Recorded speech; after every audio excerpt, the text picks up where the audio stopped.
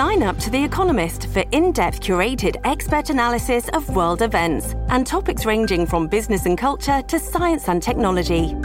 You'll get the weekly digital edition, online-only articles, curated newsletters on politics, the markets, science, culture and China, and full access to The Economist Podcast Plus. The Economist is independent journalism for independent thinking. Go to economist.com and get your first month free. And the fact that it's an hour to an hour and a half away from town, that makes it a more severe incident. Tonight, as the bus near Banfield is hauled from a ditch, the factors that made a dangerous road deadly. Plus, on a stormy night, police in Surrey are asking for witnesses to a fatal pedestrian accident. And BC firefighters return home from a challenging and emotional mission in hurricane-ravaged Bahamas. You're watching Global BC. This is Global News Hour at 6.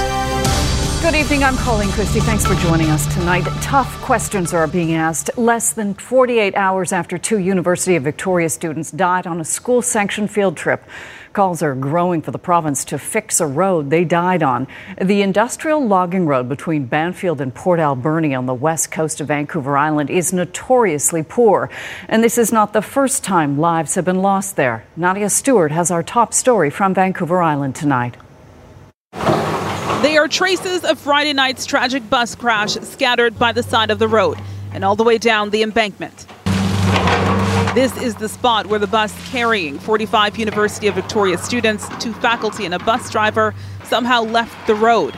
The bus flipping on its side after tumbling about 20 meters. This is a horrible, horrible tragedy, and I'm just really sorry that it had to come to this. Port Alberni's mayor says this industrial logging road has long since been a concern. This is a road that used to be heavily used as a logging road, and now it's heavily used by tourists, and it's heavily used by people who live in Banfield and people who live in Huu-ay-aht territory. And the condition is unacceptable for people to have to be traveling on as the main road to get to and from their communities. Even when it's not raining, this is a rough road to drive on. So when it's coming down like this, the shoulder just becomes so soft. If your vehicle comes too close to the edge, industrial roads like this are common in BC, but this one is different. Maybe what's a little bit unique about Banfield is the fact that we have this campus out there and we have students traveling out there. According to the facility's website, students typically arrive at 10 o'clock at night. No one from the Marine Centre was taking questions on Sunday. It appears these workers were called in to try and make this portion of the road a bit safer. Friday's incident brings the death toll now to at least 5. Huu-ay First Nation is renewing its call for road improvements and maintenance, hoping no more lives have to be lost before something is done. Nadia Stewart, Global News, Banfield. And tonight we're also hearing from a longtime Banfield resident who had to drive 20 minutes in the cell service deprived area to call 911 after discovering the fatal crash. As Kristen Robinson reports, a Port Alberni shuttle operator says she quit driving the road several years ago. There were no flashing lights when the first motorists stumbled upon Friday's fatal bus crash. There's nothing between Port Alberni and Banfield except for maybe one street light that's about halfway, about 34 kilometers out. Longtime Banfield resident Stella Peters knows the road and its perils. Just looking at how far down they went, I knew it had to be pretty bad. In the dark, she knew she had to call 911. We had to drive about 20 minutes, if not more, before we actually got cell service. Lack of cell reception on the private logging road operated and maintained by Western Forest Products, one of the reasons Alberni Shuttle Service is a custom charter to any destination on Vancouver Island except Banfield. People do still call me to try and book, and I encourage them for safety to take the Francis Barkley. The passenger ferry that does day trips to Banfield. Marina Geiga stopped driving students there several years ago. She says people drive the narrow gravel road like a paved highway. Her buses are at risk for damage, and dodging logging trucks was too much. It can be quite terrifying when you see these things come around the corner, and they're in the middle of the road coming around. For more than a decade, there have been calls to turn Banfield Road into a provincial highway. a push supported by the 2008 BC Forest Safety Ombudsman's report, which recommended the province establish public highway designation for resource roads that serve as primary access for communities like Bamfield. This post here, it's got the design on there. I just think it's sad, though, it takes something like this to get things to get done. Western Forest Products says this section was graded a day before the Yuvik tragedy, and the company has written provincial ministers in support of local requests for road upgrades. Kristen Robinson, Global News. Surrey RCMP want to speak with any witnesses to a deadly accident last night. A pedestrian was struck and killed at 152nd Street and Highway 10 at about 10:30 last night. The driver stayed at the scene. The area was closed for hours as investigators looked into the cause of the crash, including heavy rain. Anyone who has any information about the incident or has dashcam video is asked to call Surrey RCMP or Crime Stoppers. A Vancouver police officer is sharing a shocking traffic incident on social media. Patrol Sergeant Sandra Glendinning detailing how she pulled over an alleged impaired mother yesterday afternoon after the woman passed her, dragging one tire sideways. Glendinning says she got to the woman's window, and before she could say anything, the 8-year-old passenger started yelling, "Thank God you pulled us over. I thought we were all going to die." The tweet has received more than 2,000 views. Global News has reached out to the Vancouver Police Department for more information. A Ridge Meadows RCMP officer is recovering after being attacked as he tried to break up a house party. Today, it's a quiet neighborhood where it happened, but police say things got out of control last night at a home in the 19200 block of Fieldstone Walk in Pitt Meadows. Police were called to shut the party down and found a large number of intoxicated teens refusing to leave. When they started moving in to remove the youths, one officer was assaulted and arrests were made. To parties of a political kind now on this day 5 of the federal election campaign. Party leaders fanned out across the country, stumping about everything from taxes and trade with the U.S. to tennis star Bianca Andreescu. Global's Travis Danrush wraps it all up for us. They're desperate to try to change the channel. Even before Andrew Scheer's plane touchdown in BC this morning, the Conservative leader was on the defensive. Speaking to reporters overnight en route from Ottawa to Vancouver, Scheer tried to head off controversy about inappropriate comments on social media made by Conservative candidates. The Liberals have characterized the posts as racist and homophobic. If anything that they've ever said in the past caused any type of hurt or disrespect to one community or another, and have apologized for that, I accept that. Scheer also talked trade. He says he would ratify the new agreement between Canada, the U.S., and Mexico if he becomes PM, even though he says he feels Canada was taken advantage of by U.S. President Donald Trump. He also announced a universal tax cut, which he says would reduce the lowest income bracket and save an average family about $850 a year. In Quebec, Jagmeet Singh pushed the NDP's message. Singh says if elected, he'll give Quebec more power to make decisions on language, immigration, and the environment. I know how important it is to defend one's identity. I understand how important identity is for Quebec, and I want to defend that. I want to fight for that, and I want people to know I can be your ally, and I will be your ally. Justin Trudeau is focused on gaining ground in the 905, that vote-rich area around Toronto. The Liberal leader is in Mississauga for a She the North rally to celebrate tennis star Bianca Andreescu. And as we head into week 2 of the campaign, the race remains tight. Most polls right now have the Conservatives and Liberals in a virtual tie. The race also neck and neck on the left, with the NDP having a slight advantage right now over the Greens. Election day, over a month away still, a lifetime in politics, and also out on the campaign trail. Travis Danraj, Global News. And with more on the strategic reason behind Conservative leader Andrew Scheer's stop in Surrey during his swing through BC today, Keith Baldry joins us live in Victoria. And Keith, what's the strategy in the fight for Battleground BC? Well, basically, the leaders are going to be going to the ridings they think they can win. They're not going to spend, you're not going to see Andrew Scheer spend any time in Vancouver East. But South Surrey is a riding that the Conservatives have been strong in the past. So it's very much a strategic visit. When a leader visits a riding, they get a lot of attention. A lot of the local voters pay attention. They otherwise might not. So it does lead to the opportunity to make a bit of a splash.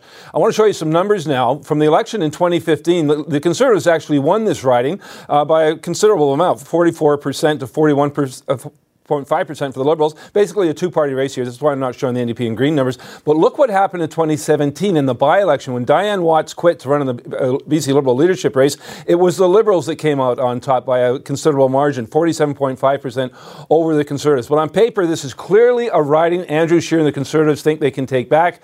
Gordie Hogue is the incumbent. He's a popular, long-time politician for the Liberals in South Surrey. So this is very much one of the key battleground ridings in British Columbia. When Scheer comes back to BC, look for him to spend more time in sort of those ridings in the Fraser Valley, Cloverdale, Langley City, Mission, Maple Ridge, areas like that. The Conservatives used to hold on to fairly strong margins. They lost to the Liberals in 2015. That's where they think they can pick up seats, and that's why you're going to see Andrew Scheer reappear in places like Surrey, Pitt Meadows, Maple Ridge, and Mission in the days ahead. All right, Keith, thanks so much for that. Right. The ongoing fight over resource energy projects can be pinpointed in one riding in this country, and it's right here in BC, Burnaby North Seymour, where the Trans Mountain Pipeline ends. Our Paul Johnson reached out to the front-running candidates for their positions on the controversial expansion, and you might be surprised by their answers. Few federal ridings in BC have a single issue that overshadows the others as much as the Trans Mountain Expansion Project does in Burnaby North Seymour. A new report by the environmental group Stand.Earth has tallied up what it sees as the project's flaws.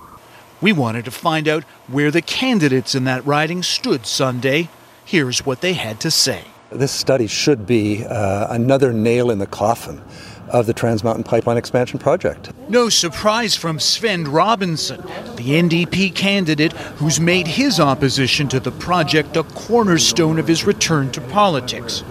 Nor that Green Party candidate Amita Kuttner sees the report as another strike against Trans Mountain. It makes it completely clear that this project is absurd. But things get more interesting when you reach out to the parties with the most seats in Parliament. Conservative candidate Heatherly Young was unreachable, and Liberal incumbent Terry Beach couldn't give us a straight-up yes or no on Trans Mountain, and didn't want us reading between the lines. No, that's your voice. If you want to know how I stand on Trans Mountain, you should go to my website, terrybeach.ca or terrybeachmp.ca, and read my report. It's a very complex issue, and anybody that's trying to get to a simple yes or no answer is not doing this particular issue service. For Beach, his long engagement on the project in his riding means a binary yes or no answer on whether he'd support it if re-elected is just too simplistic. Your 1/3 pass on the yay or nay thing. No, don't. You're not going to get a different answer. If you could just. You're not going to get a third answer. I'm done with that answer. That's my answer. In North Vancouver, Paul Johnson, Global News. Talks between Western Forest Products and the United Steelworkers Union have stalled. Western Forest Products says the local that represents 6,000 coastal workers withdrew from mediation with the company late Friday. 3,000 forestry workers remain on the picket line. The workers in the logging and manufacturing sector with Western Forest Products issued strike notice at the end of June. They're seeking a 3-year deal but decided to strike when they failed to reach an agreement. The major sticking points are wages, benefits, pensions, and a new drug and alcohol policy. The province is providing a financial boost to a First Nations-led healthcare centre. Health Minister Adrian Dix joined First Nations leaders in Vancouver today to announce more than $200,000 in one-time funding to the Luma Medical Centre. It provides health and outreach services to urban-based First Nations, Métis, and Inuit, many of whom live away from home and have to travel to urban centres to access medical treatment. And we have big plans for the future. Today's announcement will allow us to make this vision a reality. In the coming months and years, we will expand our team-based model. We will be building a sweat lodge, developing a traditional plant medicines program, starting an outreach team for homebound and vulnerable patients, opening an on-site pharmacy, and initiating dental, dietitian, and physiotherapy services within our clinic footprint. It has become a gathering place in downtown Vancouver, and tomorrow work begins to create a permanent plaza on Robson Street. Once completed, the plaza at 800 Robson will feature a flexible, open space for year-round events with movable seating and tables, additional benches and lighting, as well as a separation for people cycling and driving. Access to the plaza will be closed until the work is completed in the spring. During that time, an accessible pedestrian detour will be in effect, directing people to Georgia Street along the north side of the Vancouver Art Gallery. 3, 2, 1, go!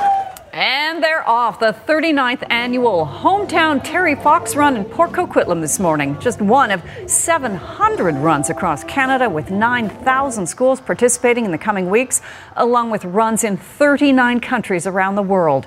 Another of the runs taking place in Stanley Park this morning. To date, more than $800 million has been raised worldwide for cancer research in Terry's name through the annual Terry Fox Run. For run organizers and participants, it's a chance to celebrate Terry's legacy and hope for the future. We've got people out here who weren't even born when Terry was here. We have classmates of Terry's. We have teachers that taught Terry, friends, family. So it's really a neat vibe. Then you have people out here remembering loved ones who may have passed or who are fighting cancer right now. Nearly 36 low-income seniors and people with disabilities in the small community of Salmon Arm are struggling to figure out where to go after they received eviction notices this week. Making matters worse, they have to be out in less than a month. Jules Knox reports on how the residents were all taken by surprise. How in the world could they do this?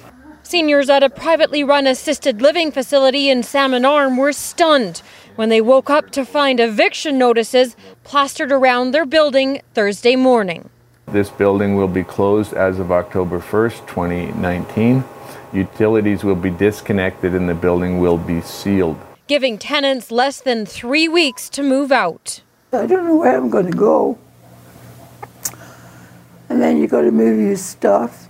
You know, it's just devastating. Daniel Shields owns and operates the McGuire Lake Congregate Living Facility. He says he received a letter from his landlord at the end of July that his lease was cancelled effective immediately.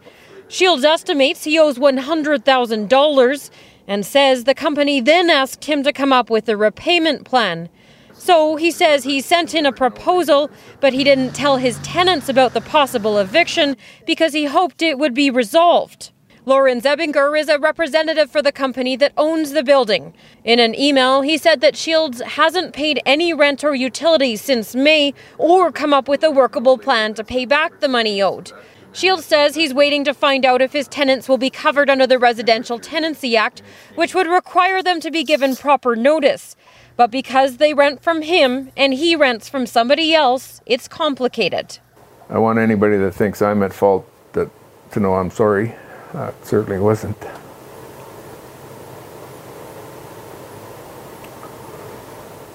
That wasn't the intention. In the meantime, the low-income seniors and people with disabilities that live here are struggling, worried that they'll be pushed into the streets. You just don't know. You don't know if you can stay here and where you're going to go. You don't know if they're going to feed you. Jules Knox, Global News, Salmon Arm. A volunteer team of BC firefighters returned home very early this morning after spending the past week helping with relief efforts in the devastated regions of the Bahamas. Jill Bennett reports on why it was a difficult mission. The debris is so piled, intense. It's even keeping us from having safe passage. This is one of the many scenes of devastation that greeted Burnaby firefighters and other team members who traveled to the Bahamas on their own dime to help in the aftermath of Hurricane Dorian. It looked like somebody would have taken their house and taken the roof off, dumped the contents onto the ground, smashed up the house, and then mixed it with boats and cars and trees and fences. There's tons of nails, broken glass, twisted metal. Voids where you could get trapped or fall through. Here's the other side of mud. The team, along with dogs trained to detect the scent of people, both dead and alive, spent a week on the ground. In Marsh Harbour on Great Abaco Island, an area called Mud was home to a large number of Haitian refugees. It was leveled, making the search even more dangerous. There's parts of Mud that all that is left is just foundations, and then other parts are just debris piles that are like 15 to 20 feet high. Canadian flag. We're going to get a Canadian today. The team was able to locate 3 Canadians who were unaccounted for, including Carrie Lowe, who spent about 36 hours taking shelter in an overturned bathtub. We just left Treasure Key, and we have solid confirmation on Carrie Lowe. We did locate a lot of deceased, but I think the biggest plus at the end of the day is finding the 3 Canadians that were still alive. That left us on a very high note. The team arrived home having left the Bahamas as another storm was approaching. They say they're thankful for their many supporters, including airlines that helped them with flights and let the dogs fly in the cabin. It was difficult to walk away, so we kind of backed it off to knowing kind of within ourselves that Marsh Harbour was better after we left it than before we got there. And so we were happy with that. Jill Bennett, Global News. Protesters in Hong Kong hurled gasoline bombs at government buildings, the latest wave of violence stemming from that defiant push for democracy. Police fired back with water cannons and tear gas to try to disperse protesters. The protests, of course, began back in March over a controversial extradition bill. It has been rescinded, but the demonstrators are showing no signs of letting up. Here at home, a 17-year-old boy was killed and 5 others rushed to hospital in what the mayor of Mississauga is calling a senseless act of gun violence. 4 teens and a woman in her 50s were injured in the mass shooting. Police are looking for at least 7 suspects who fired semi-automatic handguns behind an apartment building just after 6 o'clock last night. A music video was being filmed at the time, and it's believed the intended targets were those filming the rap video. It's believed another video filmed there previously sparked the attack. Police say the teen who was killed was a bystander. They come in indiscriminately and open fire on obviously a crowd that they were targeting, but they had no regard for any of the innocent people that were gathered in here last night. I'd like to get my kids and leave, but this is where I work, this is where I live. The governor of New York has ordered state health officials to ban the sale of e-flavored cigarettes in an effort to curb children from vaping. Vaping is dangerous. Period. Mario Cuomo sharply criticized the flavors like bubble gum and cotton candy as being obviously targeted towards young people. The ban would not impact tobacco and menthol-flavored e-cigarettes. He also plans to propose legislation next year that will ban advertising directed towards young people. The U.S. president proposed a similar federal ban last week in response to a recent surge in underage vaping. So I'm not relying or waiting for the federal government. I don't expect them to do anything responsibly, to act responsibly, because I've never seen them act responsibly. So our destiny is in our own hands, and we're taking action. An emotional night in Humboldt, Saskatchewan, as a former player seriously injured in the 2018 deadly Humboldt Broncos bus crash returned to the arena he once played in.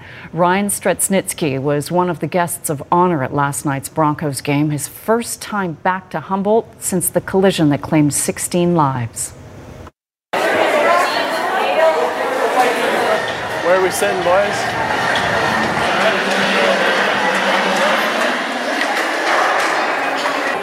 Excited, a little bit of sadness maybe, but very tiny, Good to see ya. Looking good.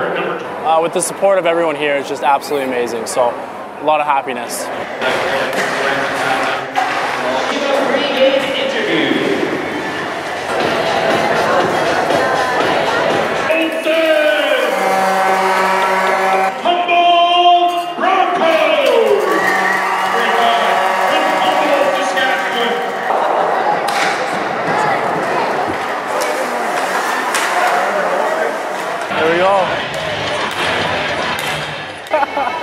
I like that. I love that. Going through something like that and meeting a bunch of people who, have struggled even more than you, and people who have it worse, it's really humbling and makes you really think. So you want to be a better person to everyone, because you never know when the last time you're going to see them is.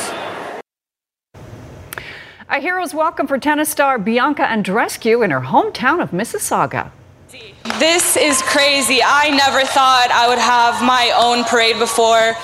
Thousands showed up for the She the North rally, where it was announced a street would be named after the 19-year-old athlete. Andreescu thanked the audience, her family, her friends, and Tennis Canada for all their support throughout her career. Of course, last weekend, she became Canada's first Grand Slam tennis singles champion after beating Serena Williams in the U.S. Open final. I'm truly, truly blessed. What's happening in Canadian sports this year has been so beautiful to watch and so inspiring. I did not get here alone, though. I have to thank my whole entire team, my family, my friends. It's a photo that's getting a lot of attention today. Meghan Markle celebrated her husband Harry's 35th birthday today by sharing a never-before-seen photo of their son, Archie. She released the image on the Duke and Duchess of Sussex Instagram account.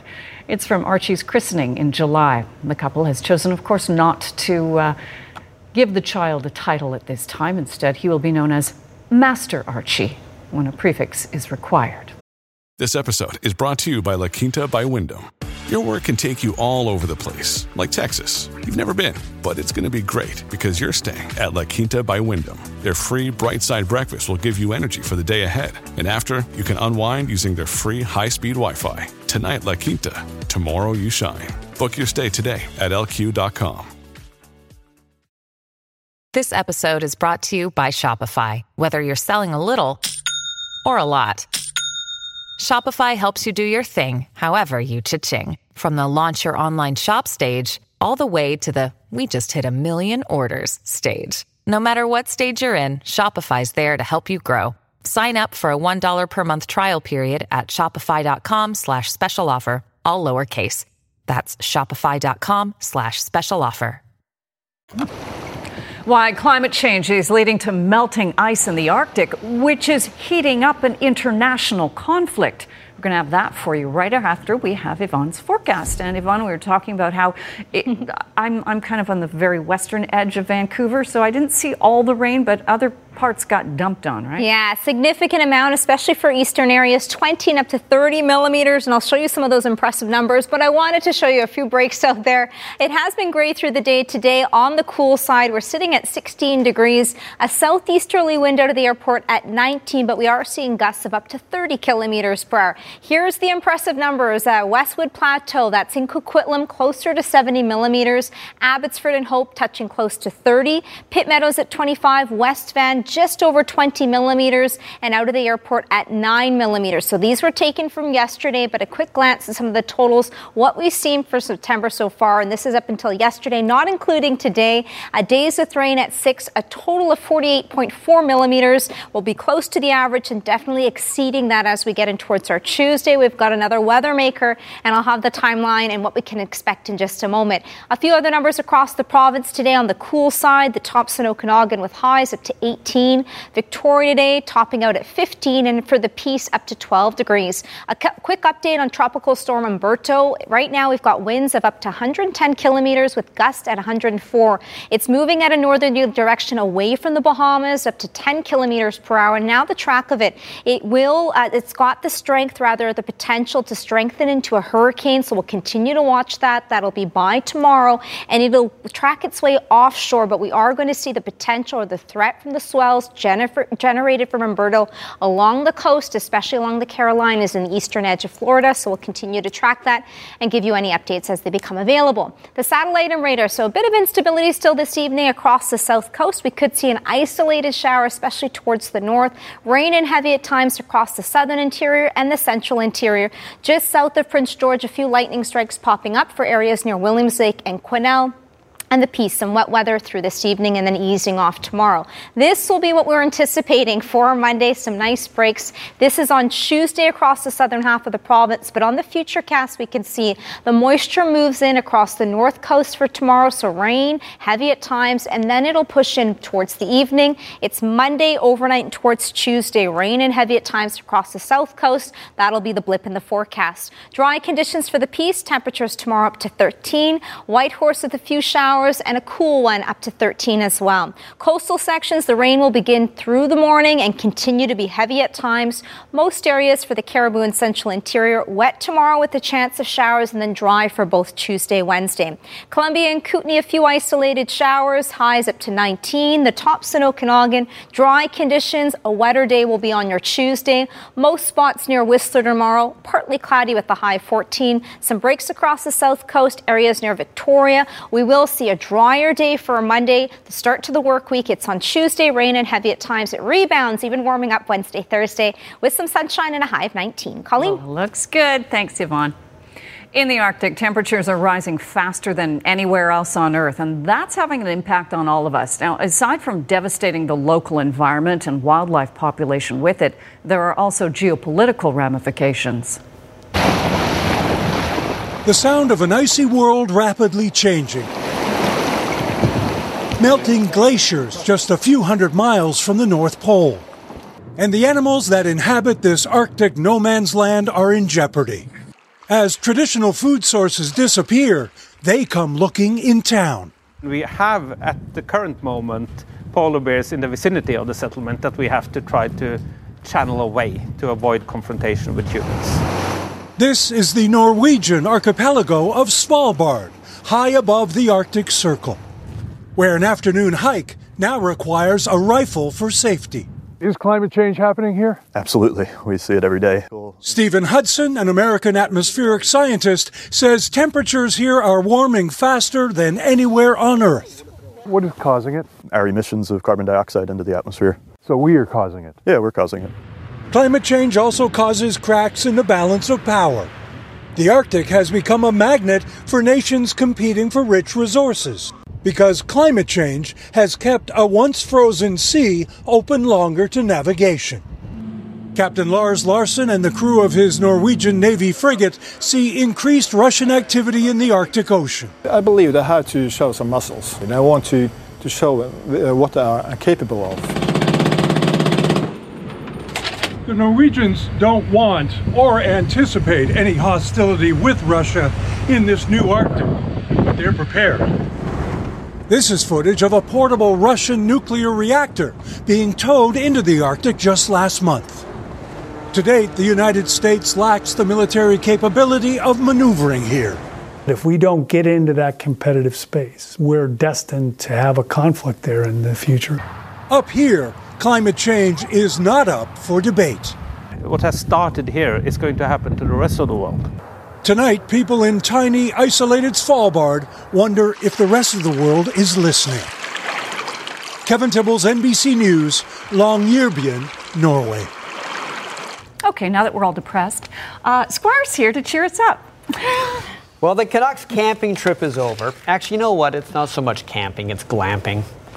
Yeah. I mean, it's not like they're sleeping in tents. They're not roughing it. They're staying in nice hotels. They've got trainers everywhere. But the 3-day training camp has ended in Victoria, although half the team is staying there for a game tomorrow. The preseason begins tomorrow. And we'll tell you all about what happened today in the NFL, including another Seahawks win. Oh, good. See, I knew you'd cheer us up. All right, it's that time of year when hope reigns eternal. For every team in the NHL. Exactly. Yeah, even the Canucks. So, with that in mind, I'm going to say something that I probably should actually have saved in the cloud because I really doubt I'll be able to say this a lot when the Canucks regular season begins. But right now, Alex Edler, Brandon Sutter, and Chris Tanev are all healthy. 3 men who visit doctors more than most hypochondriacs. Tanev needs to stay healthy for career's sake because he is in the final year of his deal with Vancouver, and even though I don't think the Canucks would keep him beyond next season, at least not at the $4.4 million he makes right now, a robust year could get him a decent paying role with another team. As I said, it's really good to get out there after not playing so much the last few years. So I mean, I'm super happy to get out there. I'm gonna get up and down the ice and buzz around and play confident. Now here's something that's a bit weird, or perhaps it's just Canuck luck. Before Brandon Sutter got to Vancouver, one of his selling points was the fact he was usually healthy, but he must be allergic to mountains and oceans because ever since he joined the Canucks, he has been dogged by injuries, last year being the worst of all. Like Tanev, as of right now, he feels great.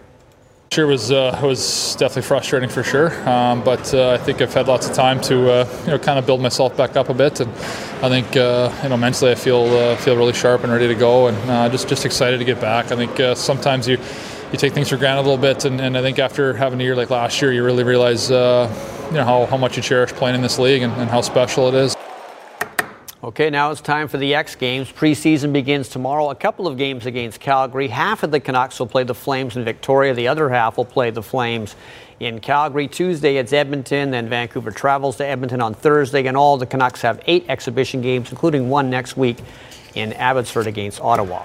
So last night the Whitecaps did something the Lions did on Friday. They actually won a game at home in Baum with a penalty kick goal, and the winner came back to Aliad in the 90th minute from Freddie Montero. Now, Vancouver's out of the playoffs, but the head coach, Mark DeSantos, said every game is meaningful. They always have something to play for.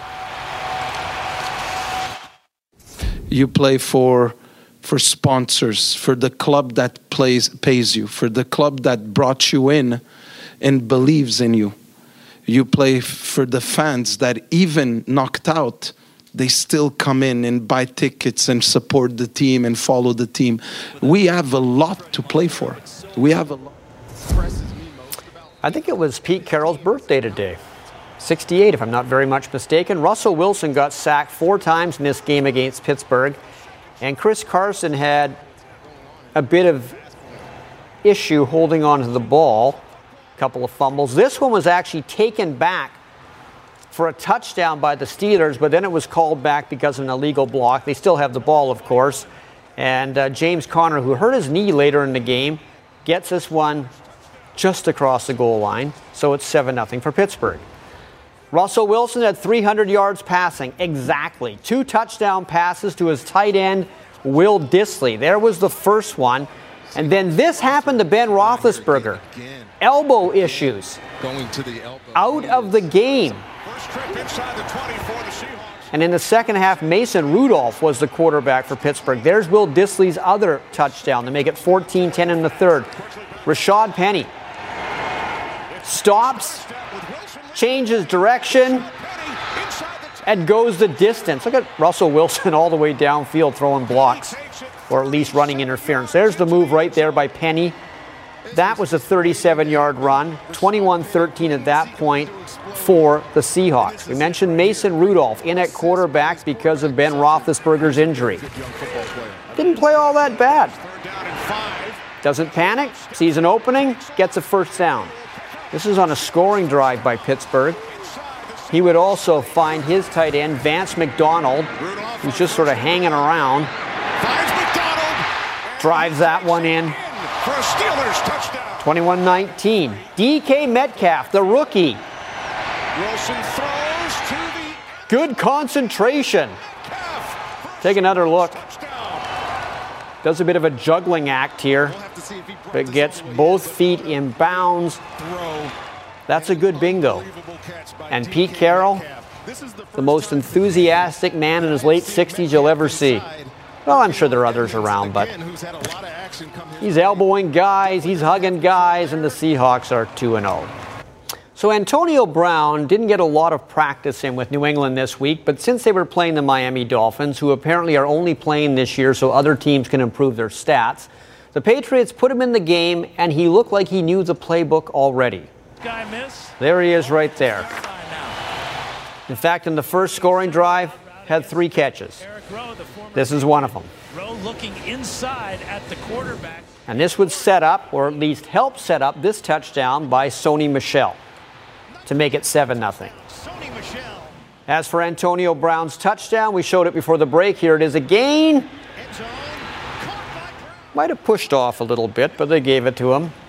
That would make it 13-0 in the second quarter. The Dolphins are tragic. They were run over by the Ravens last week. Here Ryan Fitzpatrick, I don't know who he's throwing to, but it ends up being an easy touchdown by Stephon Gilmore there, 54-yard return. That made it 30-0. Then Kellen Ballage catches it, and then I don't know what happened there either. He just sort of lost it, and it ends up in the hands of James Collins. Touchdown, Patriots. Take another look. Whoop. Yeah, that's the way it's gone so far for Miami. 43-0. They've been outscored 102-10 in their first 2 games. Vikings and Packers. Aaron Rodgers has a good first quarter. Jamal Williams, take it, go. Good downfield block, touchdown. 7-0 against the Vikings. Geronimo Allison. Didn't do a lot in week 1, but does get a touchdown in week 2. That made it 14-0. They didn't run away from the Vikings. In fact, on this play, one of the Vikings ran away from them. Dalvin Cook, 75-yard run. He had 154 yards rushing. The Vikings had a chance in this game. They came back, but Kirk Cousins, fatal mistake in the fourth quarter. No. Double coverage. Ball game. Packers hold on for a 21-16 win. Nice interception there by Kevin King. Well, Andy Reid and the Chiefs only needed one good quarter to beat the Raiders. It was the second quarter. Patrick Mahomes for Demarcus Robinson. Wide open. Then Mecole Hardman. They're explosive. Hey, going deep again. There's Touchdown. and the rookie has. That made it 14-10. Then Mahomes to Travis Kelce. Make sure Oakland has no chance to get points. Got one-on-one down here for Kelce. It was just a Sunday game of catch in the second quarter between Mahomes and all his receivers. Can't stop the clock. He had 4 touchdown passes in one quarter. That was the only quarter they would score, and that's Demarcus Robinson again. Mahomes 443 yards and 4 touchdowns. Saints and Rams, the two Seans, McVay and Peyton, and this is bad. That little follow-through right there by Drew Brees, hitting Aaron Donald's hand, injured his hand, and he said after the game, this could be bad. And that's bad news for the Saints not to have Drew Brees. Todd Gurley on the pitch, finds the end zone. That made it 13-6. And then Jared Goff, this is a nice catch by Brandon Cooks. Good concentration here. And without Drew Brees, the Saints were no match for the Rams, 27-9. Hey, this was last night at Rogers Arena. That's Vancouver's Tristan Connolly, welterweight, making his UFC debut. He was fighting Michel Pereira of Brazil, who fights like a character from Mortal Kombat. Oh, rolling thunder. But it didn't matter because Connolly kept his cool and scored a unanimous decision in his favor in his first UFC bout. In fact, he was fight of the night. Got to do it in front of the home fans. Born in Victoria, now calls Vancouver his home base. BC boy with a big win in front of the hometown fans. There you go. All right, thanks so much, Squire. We've got some breaking news now. Rick Ocasek, famed frontman for rock band The Cars, has been found dead in a Manhattan apartment. It's all night, play all day, don't let nothing get in the way. New York police officers who responded to a 911 call found the 75-year-old this afternoon. There were no signs of foul play, and the medical examiner has yet to determine a cause of death. The Cars' chart-topping hits in the late 1970s and 80s included Just What I Needed, Shake It Up, and Drive. The band was inducted last year into the Rock and Roll Hall of Fame. And last year, model and actress Paulina Poroskova announced on social media that she and Ocasek had separated after 28 years of marriage. Many kids dream about meeting a professional hockey player and getting that coveted autograph. Well, for a little girl named Bailey, that dream came true this weekend. Bailey is the daughter of global reporter Richard Zussman. She and her brother were in the thick of the crowd of kids this weekend in Victoria for the Canucks training camp. Richard says she was intimidated at first by all the boys, but summoned her courage and she got to meet another Bailey, Justin Bailey. The Canucks tweeted out this video of the pair all smiles. So cute. Great job, Bailey. Yeah, good for her. Yeah. Sometimes you got to do the things that scare you, and then you get rewarded, right? Act like you know what you're doing and you should be there, and it's amazing what you can get. I lived my whole life that way, Squire. My whole life. Okay, what are we expecting in the weather? Final look at your 5-day forecast. A few breaks. Tomorrow will be the driest, and then Tuesday, rain and heavy at times. A cool one. It should rebound quite quickly Wednesday, Thursday. Be prepared, though, a bit unsettled for a Tuesday. Okay, we've been warned. Thanks so much for joining us. Jordan will have all your news tonight coming up at 11. Have a great night.